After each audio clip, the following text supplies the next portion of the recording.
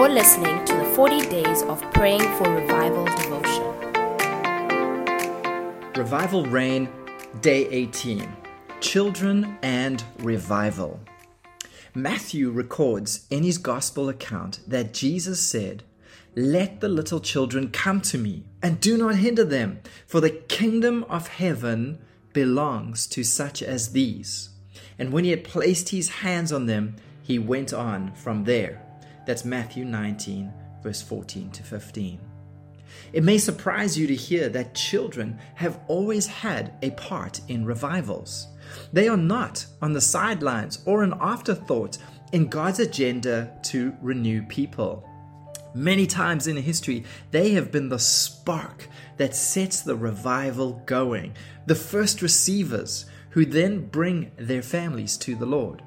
In Joel chapter 2 and verse 28, that famous scripture, it says, "And afterward I will pour out my spirit on all people." Notice what the prophet says. He then says, "Your sons and your daughters will prophesy. Your old men will see dreams, but your young men will see visions." People, when revival comes, our sons and our daughters begin to prophesy and see visions. Sometimes they sing songs they never heard before. And when questioned, they say things like, "I heard the angels singing the songs." No wonder Jesus said, "Truly I tell you, unless you change and become like little children, you will never enter the kingdom of heaven." Children have a wonderful ability to believe and receive. God called Samuel when he was just a young boy, and Samuel heard. Young Samuel might not have understood at first, but once coached, he was ready to hear more, and God downloaded to a little boy what was to become of the nation of Israel. Think about it. He gave his plan to a child. Charles Finney, the famous revivalist, would often use school halls to preach in when traveling. At one particular school, he preached in the evening to a small group of very bored people who had come to listen, but nothing happened.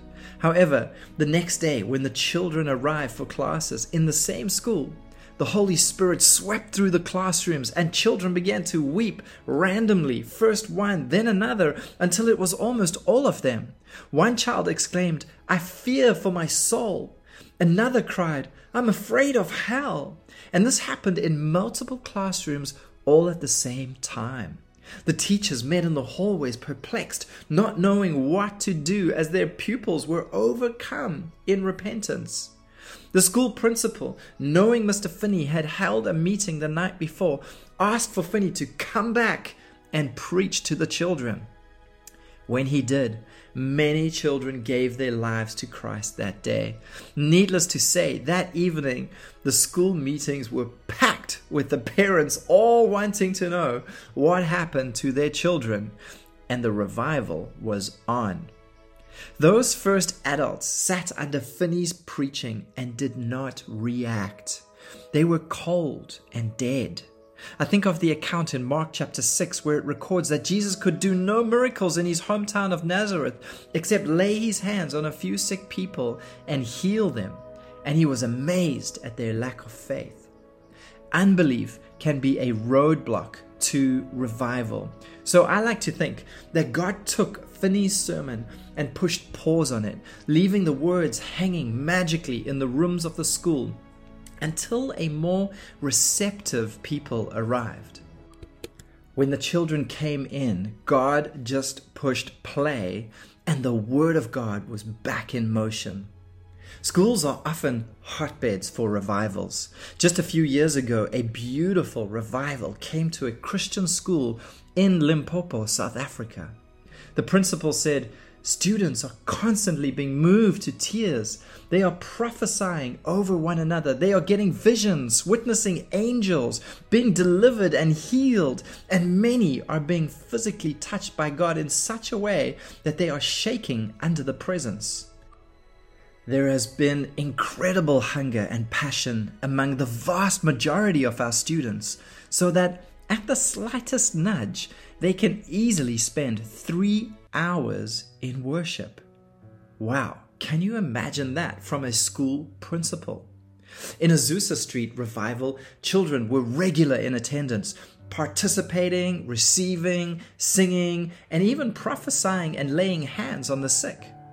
Babies would not cry or disturb the meetings. They were often unusually quiet and receptive as God's presence filled the room tangibly and even visibly in the form of a cloud.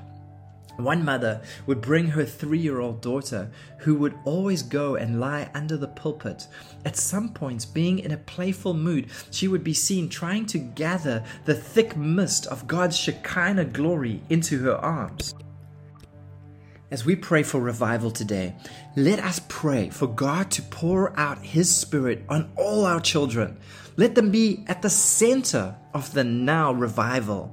Let us pray our children have dreams and visions, angelic encounters, and hear God calling them as Samuel did. I think about all the temptations and challenges this young generation are facing. It's like an all-out assault on them from the enemy.